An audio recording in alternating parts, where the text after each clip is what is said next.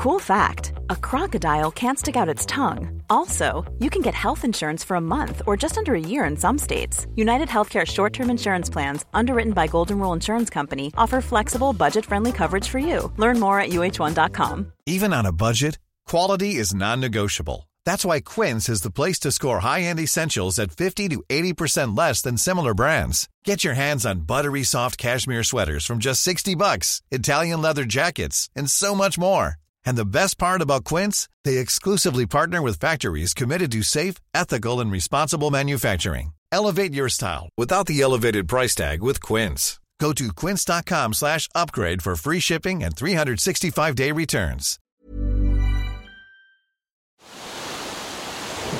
This is the Ocean Protect podcast, talking about the issues that face our oceans and what we can do about it. Presented by Ocean Protect, committed to change. Dr. Rebecca Van Amber, welcome to the Ocean Protect podcast. Thank you.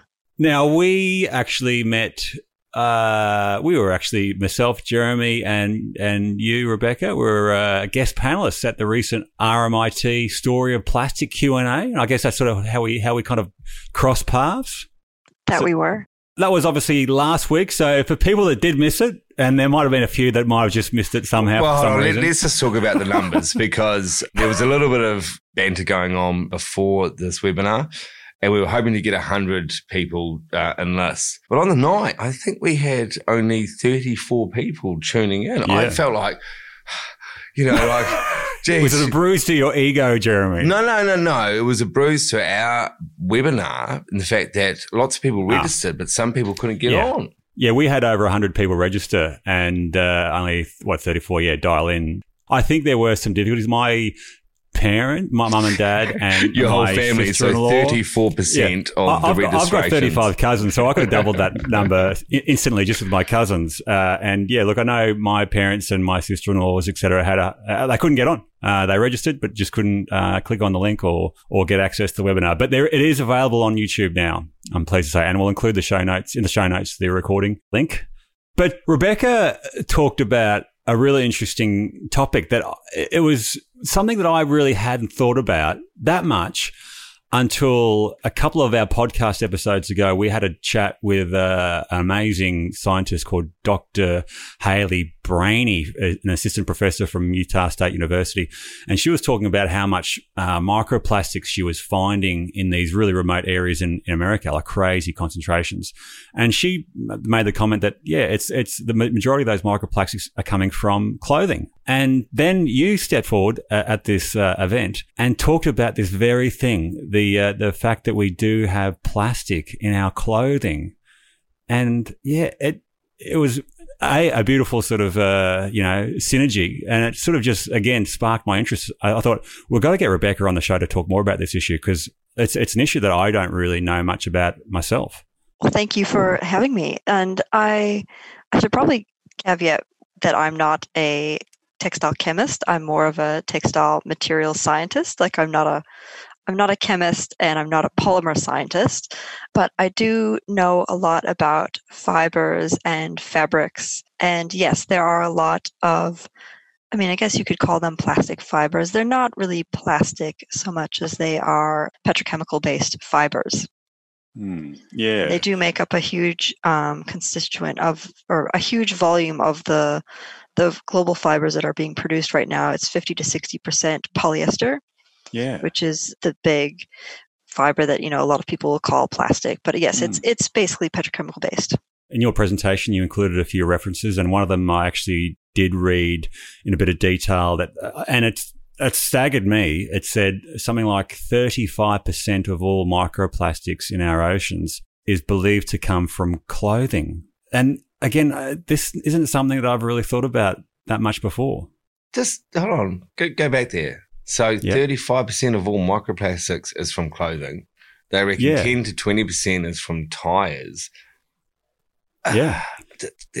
Wow. Yeah, and again, that's a really good point because if you think, well, microplastics in our oceans and waterways is a big problem, and we know two of the key sources, once you have a good understanding of the problem, you can obviously start developing solutions to these problems. But again, I didn't know that plastic in our clothes was such a major source of this microplastic pollution. And the study I'm referencing, and I'll include it in the show notes, is from an individual called Francesca Del Falco, who's one of the authors. And the paper was the contribution of washing processes of synthetic clothes to microplastic pollution.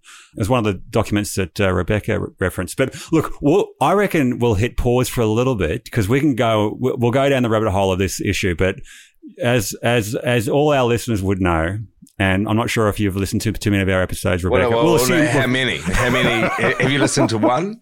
No, sadly, I have not listened to one, you guys. It's been a busy week. As I was racing home, literally, I'm sorry, I was 10 minutes late. Anyway, racing home, rang Brad, said, can you ring Rebecca? I was sitting there going, oh, God, getting in here. I'm like, I bet she's never listened to one episode. Boom. I only found out about you guys last week. Well, this is the beauty of it. That's what Brad was saying to Rebecca. So without any further ado, we love a good backstory. Please, tell us, who you are, where you've come from. Oh, that's my favorite question. Where have you come from? Where have I come from most recently, or where was I born? That's a great question. Where were you born? I was born in Minnesota, which is obviously in the United States. It's a place that not very many people had probably heard of until this year. There's been a lot of press about Minnesota. Hey, we should put, as a side note, that's where Bob Dylan's from. So, Bob Dylan is? You mean Robert Zimmerman? Yeah, or from Duluth, Minnesota. And we should put a shout out. The kids from Beverly Hills 90210 apparently were originally from Minnesota before they went to Beverly Hills. So, some incredibly crap facts. He always comes out with these. Where does that come from? Look, I'm well versed in Beverly Hills and Bob Dylan. So, you're born in Minnesota, Rebecca. Born in Minnesota, from Minnesota, raised in what I would consider to be quite rural Minnesota, and I did a degree in fashion design clothing design is what it was called when I did it from the University of Minnesota. And I worked in the industry for about 18 months after I graduated with my degree in clothing design as a technical designer, and sort of realized that I wanted to move overseas and do something a bit different. And so I applied to grad school in New Zealand, as you do at the age of 23 when you live in Minnesota, and was actually accepted into grad school at the University of Otago in Dunedin, New Zealand. And so at the age of 23, never having been to New Zealand, not really knowing that much about New Zealand other than it was beautiful and they had this great university and this great program there, got on an airplane and flew to New Zealand under the sort of premise that I was going to be there for 2 years and do this master's degree. Well, a master's degree turned into a PhD, which turned into a postdoc, which turned into 9 years in New Zealand at the University of Otago. Wow. And yeah, it was a really fantastic experience. I think I was able to really sort of find my place, which was, that I actually really love, more than fashion design, I really love textiles and fibers, and I actually really love science. So I was able to really kind of merge these two things together in Otago and really sort of, find my niche, which is a very specific niche. I kind of consider myself a material scientist. So I like to do experiments on fabrics and really understand fabrics and their properties. Wow. Well, I actually knew, because I'd obviously stalked you on LinkedIn, I knew that you were in Otago. I was born in Christchurch and live in Wanaka. My mum lives in Wanaka. Shout out to Candy. She's listened to every single episode, along with Brad's mum. So a question. So you fell in love with Otago. Otago is a great spot. It's the bottom of the South Island, New Zealand. They've got the famous Highlanders, great rivalry between where Rebecca was, Dunedin, where I was born in Christchurch. Basically, you're 400 clicks away from each other and you just don't like each other. It's the pride of the South, as they say. So you fell in love with Otago. Now, the falling in love with the textiles, I mean, we've got a lot of sheep, a lot of wool in New Zealand.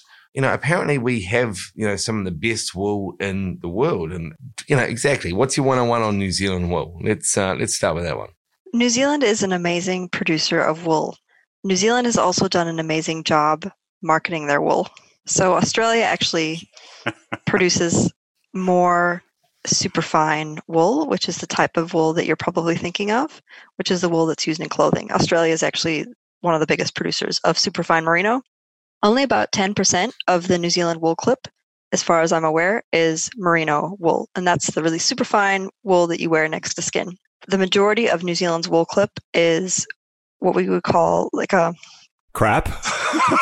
No, it's called strong wool. I didn't hear that. What did you say? Crap. I said crap.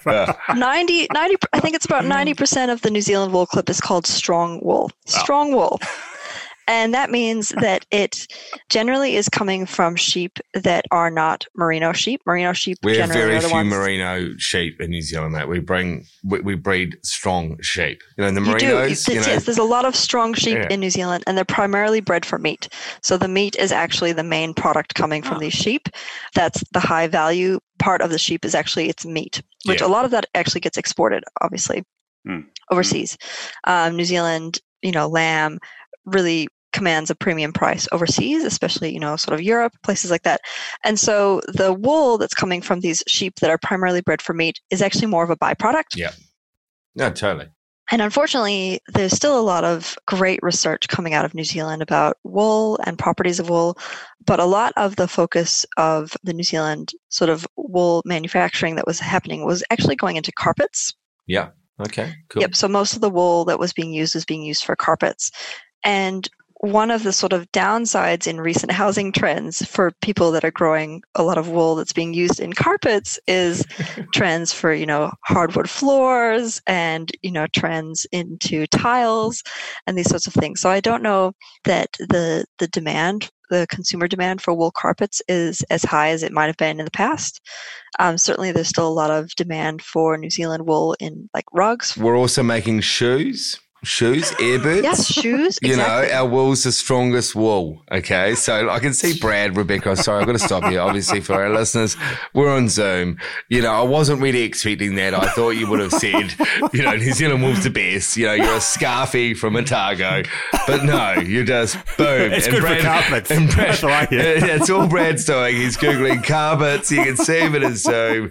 You made my day, Rebecca. Honestly, Oh. you really have made my day. I hate to break it to you guys. I'm very much and this is probably what gets me into trouble sometimes is that I'm a scientist. I'm not a marketer. I'm not in marketing. No, I'm not out to market things. I'm trying to kind of tell it as it is. And this is the thing about clothing and apparel and especially fibers.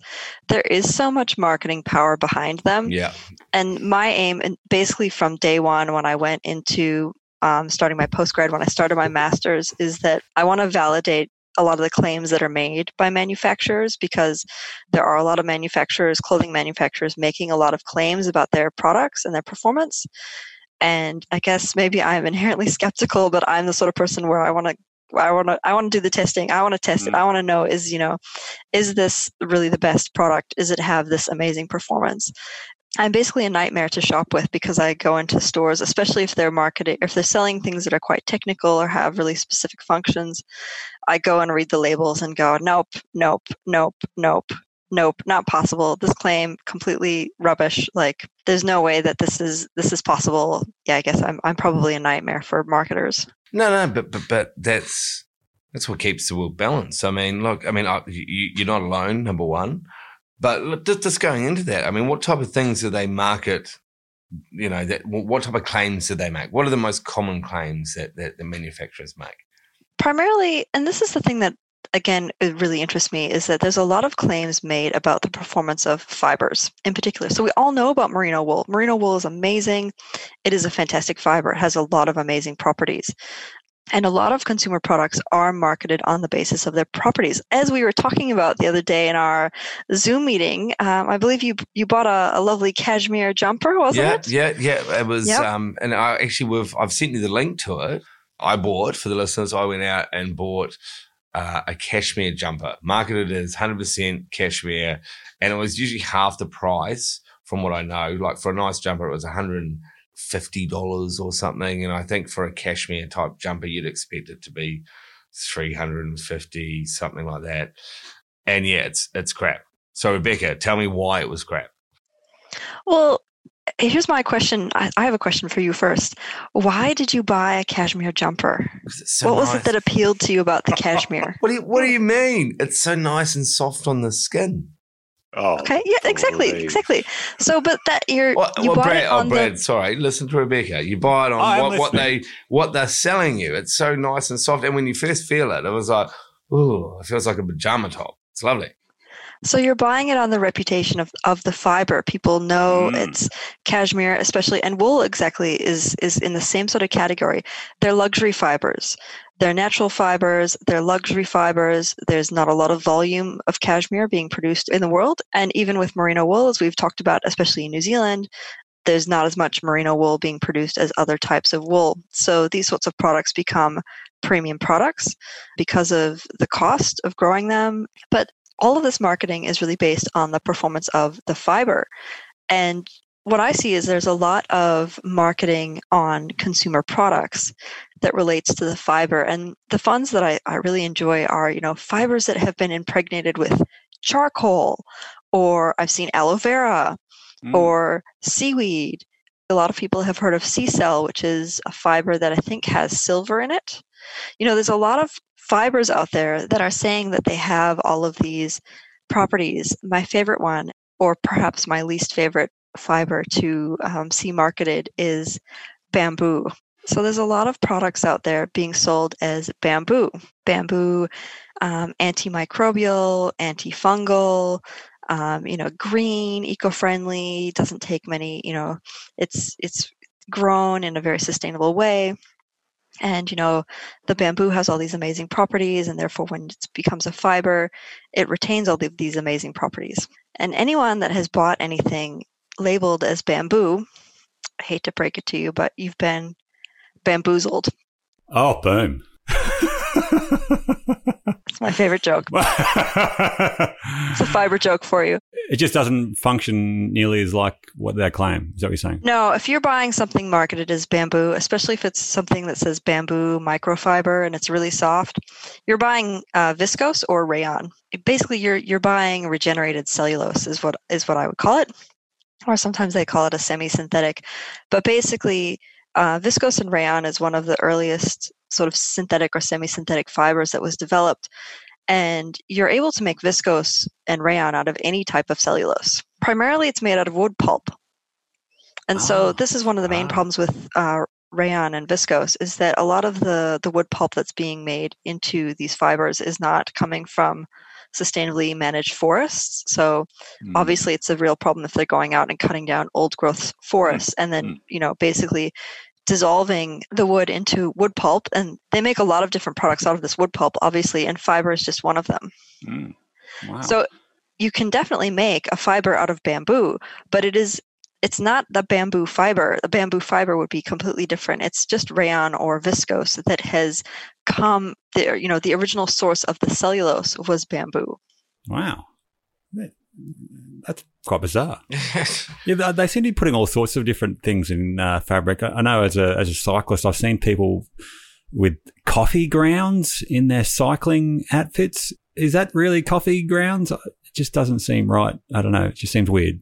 Coffee grounds is one that's quite new to the market, and this is the thing that I think is really exciting about viscose and rayon as a potential for actually being quite sustainable, is that you can make it out of any sort of cellulose. So, I don't know if anyone has heard of the Orange Fiber brand. No. We're not very fashionable people, Rebecca. Hey. Except for Jeremy and his cashmere. Oh, it feels so nice. Hey, mate, it does. Rebecca, does cashmere feel nice on the skin if it's... I don't think I've owned anything that's made out of cashmere, to be perfectly honest. It's so uncool.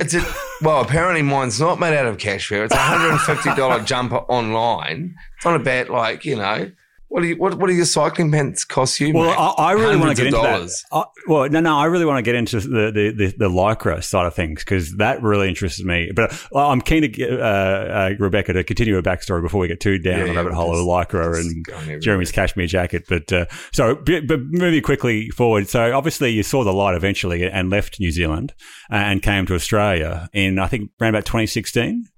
I did, yes. I ended up in Geelong, actually, and was working at Deakin University at IFM. I felt really lucky to be able to come over to Australia and work at Deakin and IFM. There's some really amazing researchers down there, and they have amazing facilities, and it was really just a privilege to be able to work there and work with them and experience a different university and different set of researchers and different sort of equipment, and any opportunity to sort of learn new things I think is really exciting. So I think that makes me a nerd. Well, you've stepped it up a bit though. So for the last 2 years, you left there and went to RMIT, and you are now your title is Senior Lecturer in Fashion and Textiles. So RMIT, for those who might not be familiar, is it the Royal Melbourne Institute of Technology? Yes, that's correct. Cool. So currently, for the listeners, you're in lockdown. So work-wise, how are you lecturing at university? Is it all Zoom or? We use our online portal, which is called Canvas. Not Zoom exactly, but it basically be the equivalent of Zoom for courses. I teach quite a lot into a course about materials and fabrics, funnily enough. So, I know, surprise, surprise. And a big part of that in the past would have been having students handle a lot of different fabrics and, touching especially a lot of different fiber types. What is the difference between polyester and silk if they're both made into the same fabric structure, such as satin? So satin is actually a type of fabrication or fabric structure. And obviously in this sort of situation, certainly we haven't been on campus since March. How do you teach students about fabrics and materials and handling them and understanding them when you can't physically show them to them? But luckily for us, all of us are living in houses filled with textiles, all sorts of different textiles, all sorts of different structures.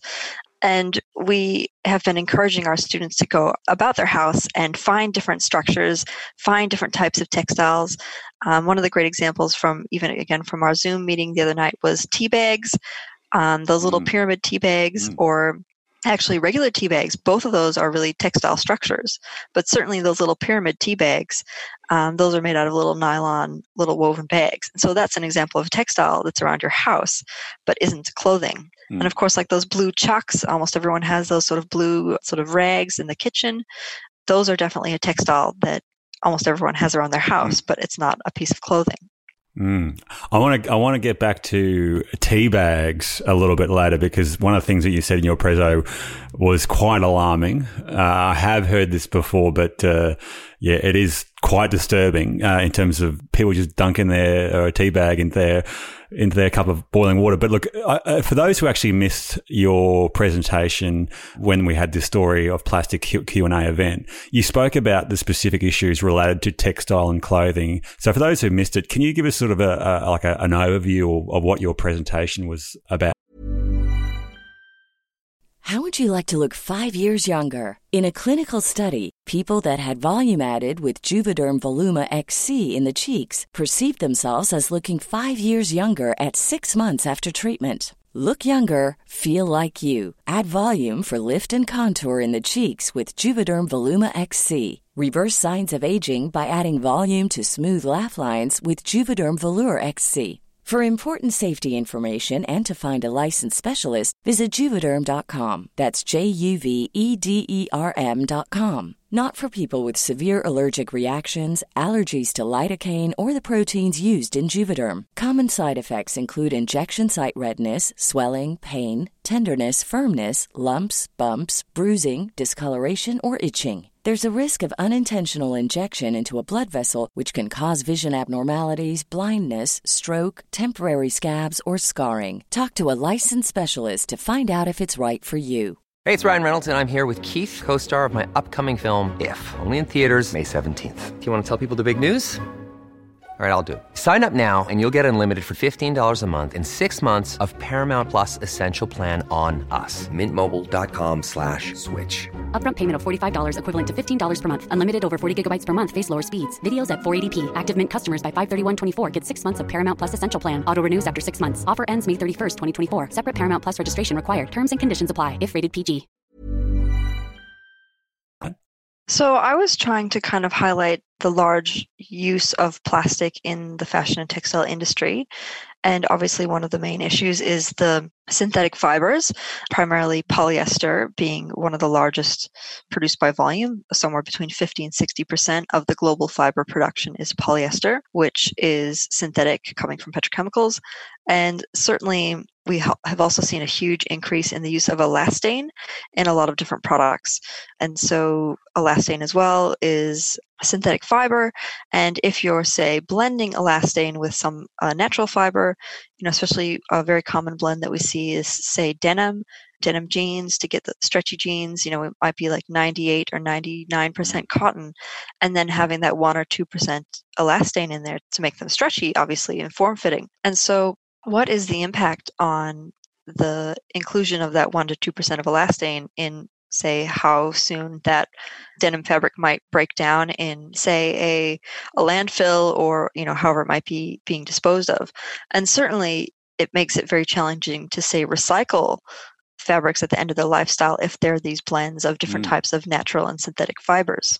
Yeah. And you talked about the link between the plastic in our clothing and obviously this plastic entering downstream environments. So can you explain actually how that happens? So there's a lot of really wonderful research out there.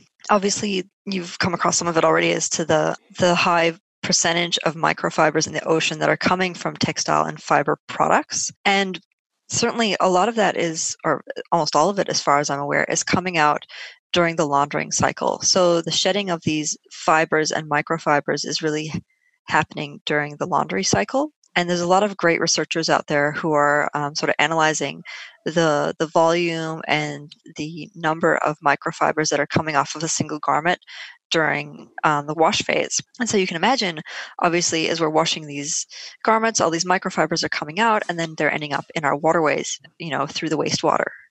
So it's very easy to sort of understand, washing machine to ocean happens very quickly.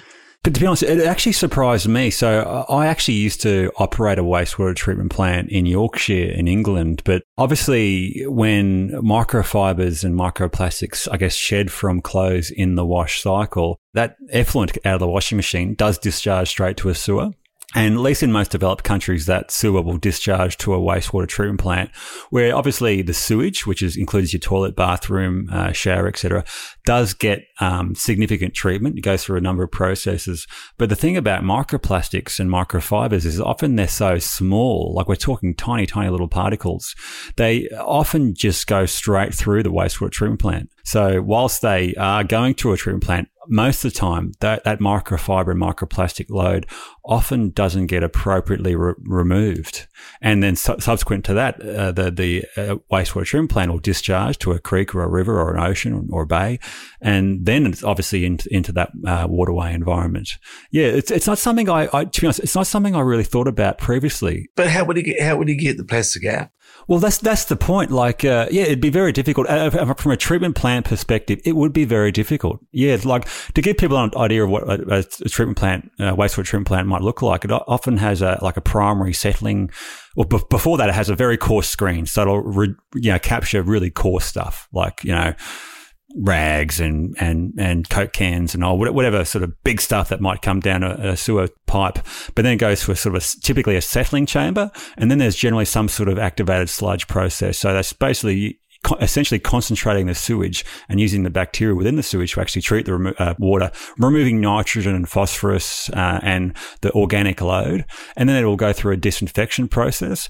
But in hindsight, it's actually quite easy to envisage that microfibers and microplastics will invariably often go straight through that process without being removed. Thinking about it, mate, you've operated, these wastewater treatment plants, like physically, is it possible? Yeah, look, in hindsight, yeah, really possible. Like, I'm just thinking there's no real fine screen. Like, the settling chamber is relying on sort of big, heavy stuff basically falling. The activated sludge or biological nutrient removal is sort of focusing on more dissolved pollutants and organic loads, the key pollutants that you're generally concerned about when it comes to sewage. And the disinfection is often just dosing it with chlorine or running it through a ultraviolet tube, so basically baking sunlight into it, but there's no real fine filtration process typically. And that's assuming that you've got that the effluent actually makes its way to a treatment plant. In most developing countries, the sewage will go straight into the creek and river and get no treatment. But even in developed countries, we have these what we call sewer overflows. So in a significant rainfall event, the sewer literally has to sort of just overflow because it can't handle the amount of excess water through infiltration and inflow from illegal discharge connections into the sewer. So often the sewer has to overflow. So essentially the sewer system discharges sewage into our waterways without really any treatment at all. So there's a number of different pathways for that, I guess, microplastics and microfibers to go from essentially the laundry into the marine environment. But to be honest, until I sort of heard Rebecca talk and did a little bit of research subsequent to that, yeah, I didn't really think about it. Jeez, mate, neither did I. I mean... Yeah, and also getting back to Rebecca's original point, I didn't really think about plastic being in our clothing. It's like... Well, can we talk about the origin of how it's in our clothing, please? Rebecca, Yeah. Come on. Yeah, it's mostly just the volume of fibers produced. So polyester, definitely, nylon, acrylic, these are all of our main sort of synthetic fibers, the ones that I would say are being produced on the largest scales. And the interesting thing about polyester is that the volume of polyester that's being produced globally is simply increasing every year. And certainly the volume of fibers are increasing every year. But if you think about, especially natural fibers are more expensive. There's only so much land that you can be raising, cotton on or sheep for wool, whatever it might be.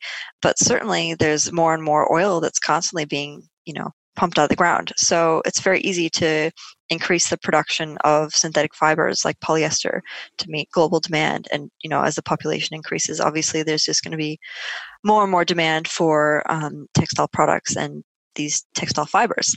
I'm just trying to Google it now, but BP came out today and they're going to slash the output of oil by 40% and pour billions into green investments or green energy. So, just to put two and two together for people like myself, basically we're the big oil companies are making, gazillions amounts of dollars by making their byproducts, nylon, polyester, everything we're just talking about now. And, I guess like Brad, I was like, okay, so, where's all this plastic coming from? And all of a sudden you've got these big oil companies. And last we were talking with Rebecca on the recent webinar, you put two and two together, you're like, okay, rightio. So electric vehicles are giving a big push. These guys, the demand for oil's dropped. How else are we going to make our money, So, this is how we've come to talk to Rebecca tonight, is to go, okay, let's close this loop. Let's go upstream. Let's turn this tap off. I mean, that's essentially what we're talking about, guys. We're instead of going out with the mop and bucket approach and trying to mop up the problem, 34% of microfibers in our ocean come from clothing or microplastics. How do we actually stop it? So, we're a solutions-based podcast. So, let's throw it out there to Brad and Rebecca. How do we actually stop this from actually getting into our waterways, number one? And, we've got to stop the demand for it. But I'll throw it out to you guys. Where do we start? I guess from my perspective, before I pass over to Rebecca, I think identifying that this is a significant issue. Like before hearing Rebecca talk, I never would have considered the fact that an estimated 35% of all microplastics in our marine environment are coming from our clothing. I would never have thought that was the case. And then it makes you think, okay, well, why is that the case? How come, what is the plastic in my clothing? I'd never thought that polyester and Lycra had plastic, like polyester's plastic and Lycra has a lot of plastic in there. I never would have thought. You're running an oil, basically. Yeah. To be honest, I never thought about it. And now that I do know I know I guess to some extent the magnitude of the impact in the marine environment. I know the clothing is a big source, but yeah, back to Jeremy's point. Okay, now I know this is an issue. How do we actually go about solving this? And that's where I pass over to Rebecca, really. And this was one of the points that, we had such a short time the other night when we were talking about the story of plastic. Yeah, it was too short. And I think that particular film really sort of conveyed this point much more clearly than I could. And that's one of the things that I liked about that film, is that they talk about a lot of the things that we talk about in the degree that I'm teaching at RMIT, which is a Bachelor of Fashion and Textiles in Sustainable Innovation. So that's the degree that I'm really teaching in at the moment, where we're basically talking about how do we change the industry? How do we change the fashion industry? How do we, especially for those of us that love fashion and we want to engage in fashion, but we want to do it in a more sustainable way and not do any harm, what are some of the strategies that we might employ to sort of fix the industry? Because certainly it's being called out as being a real big problem, as we now have realized, due to the amount of petrochemicals and things that are being used in fibers. And the thing that for me right now is a little bit scary is that there's so much pressure and onus on the consumer, consume less, buy better.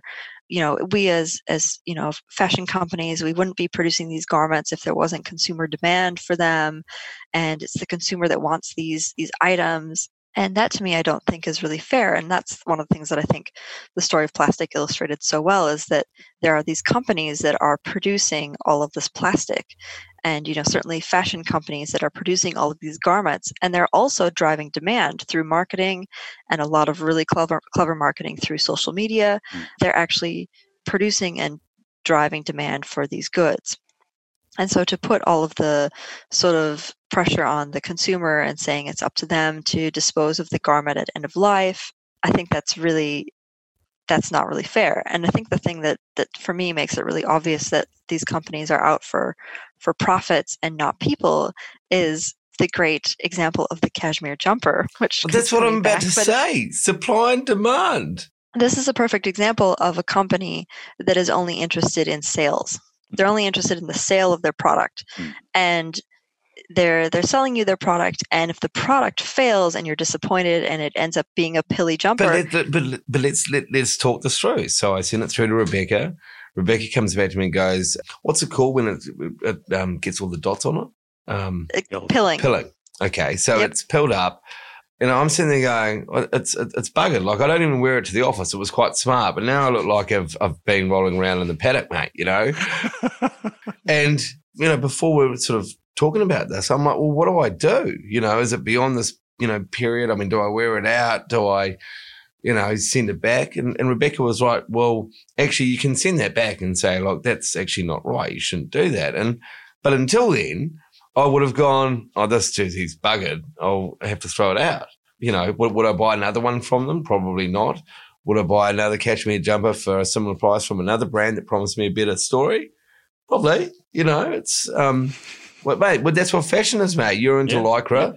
I like good jumpers. It's fine, Do you know what I mean? You're right now. You'll get off this podcast and you'll go and look at your Lycra and say, go get some Lycra, Brad. Actually, go get some Lycra. Go get some Lycra. Okay, yeah. I'll back in a sec. Yeah. Well, let's see where his Lycra's made from. Because he's a big man on. Obviously, Brad's away from the microphone right now, guys. So he's an avid vegan, massive environmentalist. Anyway, you're back? I am back. Cool. Sorry, I am back. Look, so I'm holding a pair of my funky trunks, which are a swimming costume. And I do have a pair of funky trunks. Yeah, actually, look, and it does say, and this is something I swim in the pool. So I swam like 3.5K this morning, up and down, and it's 100% polyester. So now I know that's pure plastic. I honestly, I didn't realize. I got my my jersey that I wore for Ultraman, which is like a big sort of cycling. It's a cycling costume. It says 83% polyester. 17% spandex. What's spandex, Rebecca? Oh, elastane, but that's just the branded name. But is it still a oil-based? Yep. So spandex. So that was in the story of plastic too. Spandex. Tell us about this again. Well, so elastane is the generic name. Spandex is like the brand name, or Lycra is like the brand name. And I think they came up with spandex. There was a funny name that they came up with the name of spandex. I forget exactly what it is, but elastane is just the generic name of the fiber. Am I right in saying, how you get like skinny jeans that are slightly stretchy? That's because they've got spandex in them, so they can. Absolutely. Yep. Yeah, I'm just looking at one of my cycling jerseys. Again, 100% polyester. So it's basically all three of my outfits that I just grabbed. They're 100% plastic. Yes. Far out. Wow. I honestly had no idea. Here you were cycling around, big green man. I'm a vegan dude. Okay. But isn't that interesting? Because we've, obviously that's what comes down to you. So we're wearing plastic. Gobsmacked. I'm totally gobsmacked. But to be honest, Rebecca, look, I don't, as a guy who rides and runs and swims, I don't think I've got any choice. No, you don't. And the thing is that these fibers have really wonderful performance. There's a reason that elastane is in a lot of products, is because it enhances the performance or the fit of the garment. And the other thing is, like, a lot of people out there think that fibers are either sort of good or evil. Like, there's kind of a black and white perception of, polyester is the worst and organic cotton is the best, And actually, it's really not that simple. And I go around a lot telling people that there's no perfect fiber and there's no, there's really no perfect fiber. Organic cotton is not, it's not going to be the fiber that saves us in terms of our environmental production and environmental impact of clothing.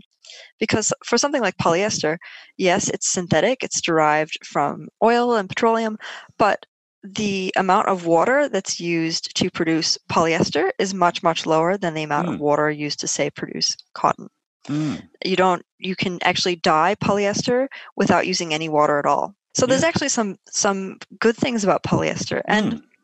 And the other thing is that because, a garment that's, say, 100% polyester, you're much more likely going to be able to, say, take that and recycle it into another type of plastic product or possibly back into polyester again, because it's a single material. And also because it's a thermoplastic material, you could potentially melt it down and turn it into something else. Can I just chime in? Geez, I'm at risk of getting stick from Brad here, but but no, this is one of my favorite coats. I bought it in Paris. It's from a company called Sandro. It's quite expensive, but I love it. The body is made up of 70% wool, 20% polyamide, and 10% cashmere. The body lining is 100% polyamide padding, 230 G/PC. Not sure what that means, Rebecca. And 100% polyester. The pocket lining is 100% cotton. The rib is 49% acrylic, 45% wool, 5% polyamide, and 1% elastane. There you go. So basically, I've got a mixture of oil, wool. Oh my God, blows your mind. But even if Jeremy had a 100% polyester jacket, who recycles their clothing in terms of who takes it to a recycling facility, or is there even a recycling facility for clothes? There's some textile recycling in Australia, and I believe there's some in Victoria, but it is very limited. And that's the problem, I think, in Australia, is that we don't really have the infrastructure to be recycling these sorts of products at the moment. So I think in Europe, there's a lot more textile recycling that's actually happening. But certainly here in Australia, it's not happening on any sort of scale. The potential is there. As we've been talking about, you could potentially recycle something that is, say, 100% polyester. But there simply aren't the facilities. No one is doing it. And part of the problem is that garments are so cheap. They're so cheap. It's so inexpensive that why would I be, recycling? But everything's like that, guys. Well, yeah. You go and get a big screen TV, you buy it for $1,000 and you get 3 years out of it, and it craps out. You're like, well, what do I do? Do I go and buy another one now because they're that cheap? And then you've got to throw the whole thing out. And that's the same with everything that we live in at the moment. It's not just textiles. But it's worth noting that clothing is apparently a significant source of microplastics in our waterway. So at least, whilst we often can't do much about the big screen TVs and items that we buy and need to dispose of, certainly if we just focus on clothing, I guess just for the purpose of this podcast. So you're telling me recycling's not really an option currently.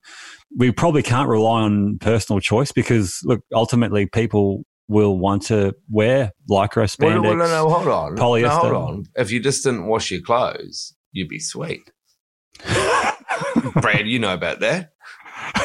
I bathe once a month, whether I need to or not. No. But let's talk about how it gets out there. It's true. Okay. So from what I know, it's obviously through washing your clothes, and then from drying your clothes. Going out. There's no filters, or there's no. We haven't found any filters. I think we were talking about on a previous podcast that actually filter for microfibers, outside your washing machine or your dryer. If it goes out, you start drying your clothes, it goes out. So that's the only two ways. Or apart from wind, what else, Rebecca? It's primarily washing, and luckily for you both, is that I happen to have a lot of knowledge about laundering. I've done a lot of actually research into laundering. My entire master's thesis was looking at laundering, which Wow. I know. I did, hundreds of loads of washing as part of my research, which people are probably like, oh my gosh, that's so bizarre. But it was actually really informative. Thanks for listening to the Ocean Protect podcast. Episodes are released weekly, and the next episode will feature part 2 of this chat. If you'd like to find out more about us and what we do, check us out at oceanprotect.com.au.